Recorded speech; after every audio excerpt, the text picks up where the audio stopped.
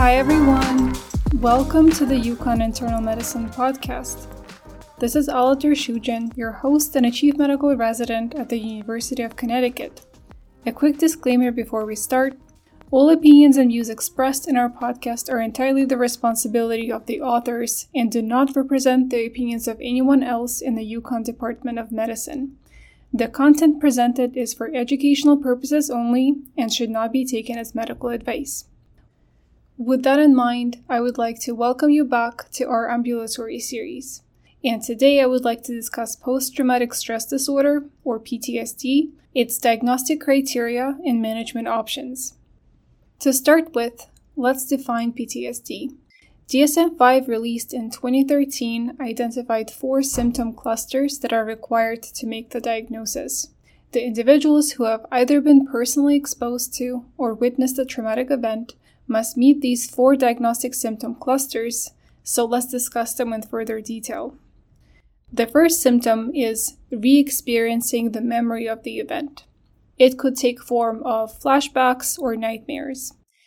The second symptom is intentional avoidance of people, places, or objects associated with the events. The third symptom is cognitive dysfunction such as amnesia, difficulty concentrating, or negative mood states such as anhedonia. Lastly, the fourth symptom is hypervigilant state that significantly interferes with life. These 4 symptoms must be disabling and persist for more than 1 month. The diagnostic criteria further elaborate that the symptoms concerning for PTSD should not be otherwise explained by a medical condition or substance use. Some of the risk factors for developing PTSD are female sex, history of mental disorders, young age when exposed to trauma, and low socioeconomic status.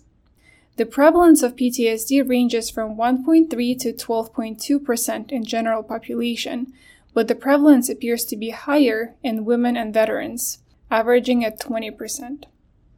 To confirm the diagnosis and track response to treatment, screening tools can be used. One of them is Primary Care PTSD Screen, which is a 5-item scoring system with 4+ score associated with positive likelihood ratio of 9.1 and negative likelihood ratio of 0.24.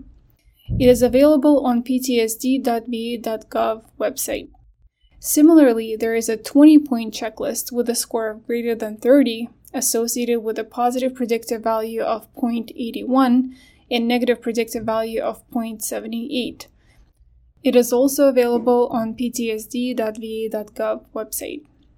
When it comes to treatment, behavioral approaches are still the most effective in treatment of PTSD. They can be trauma-focused or non-trauma-focused. Trauma-focused behavioral therapy includes cognitive behavioral therapy or CBT and eye movement desensitization and reprocessing. Let's talk about CBT first. CBT includes exposure therapy and cognitive processing therapy. Exposure therapy can take shape of a patient narrating the traumatic events or writing it down, and cognitive processing therapy can involve patients working with their clinician to identify maladaptive thoughts and modifying them. Eye movement desensitization and reprocessing technique is the other trauma-focused modality that has shown good clinical response. Non-trauma-focused approaches include present-centered therapy, or PCT, which redirects focus from past trauma to current life stressors and challenges. Another non-trauma-focused approach is interpersonal psychotherapy, or IPT.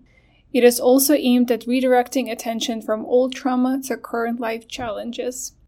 Last but not least, mindfulness-based stress reduction can also help patients focus on present rather than dwell on the past or the future. While both trauma and non-trauma focused approaches can be used, CBT has the most evidence and is recommended as the first-line therapy by the American Psychological Association and the U.S. Department of Veterans Affairs. There are pharmacologic options for treatment of PTSD, but they are second-line. Both sertraline and paroxetine have been FDA approved for this indication.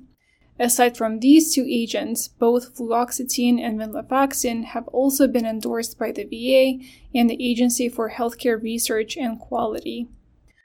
While you may have seen prazosin, sertraline, topiramate, olanzapine used to treat PTSD, the evidence to support their use in treatment of PTSD is low. Benzodiazepine use in PTSD may have long-term side effects, and use of cannabis has insufficient evidence to support its use. Some of the more novel approaches to PTSD involve ketamine and methylene dioxymethamphetamine, MDMA or ecstasy. In a study by Fetter et al., 6 ketamine infusions over the course of 2 weeks resulted in a 30% reduction of symptoms in 2/3 of patients compared with midazolam control group, with results lasting up to 4 weeks. Similarly, in a recent phase 3 trial, where participants received 3 doses of MDMA or placebo, spaced 4 weeks apart, while simultaneously receiving weekly trauma-based psychotherapy, 32% of the MDMA group achieved remission, compared with only 5% in control group. 80% of MDMA group had significant reduction in PTSD symptoms, compared with 52% in the placebo group. What is important to mention is that there were no significant differences in adverse events. Patients with substance use disorder were excluded from the study, so results need to be interpreted with caution. In summary, prevalence of PTSD in general population is between 1.3 to 12.2% and is significantly higher in women and veterans at 20%. So make sure to pay close attention to populations at risk and screen appropriately.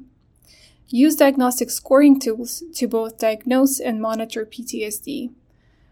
While you may not be the one conducting behavioral therapy, I hope this was a good overview and an insight into different behavioral therapies available.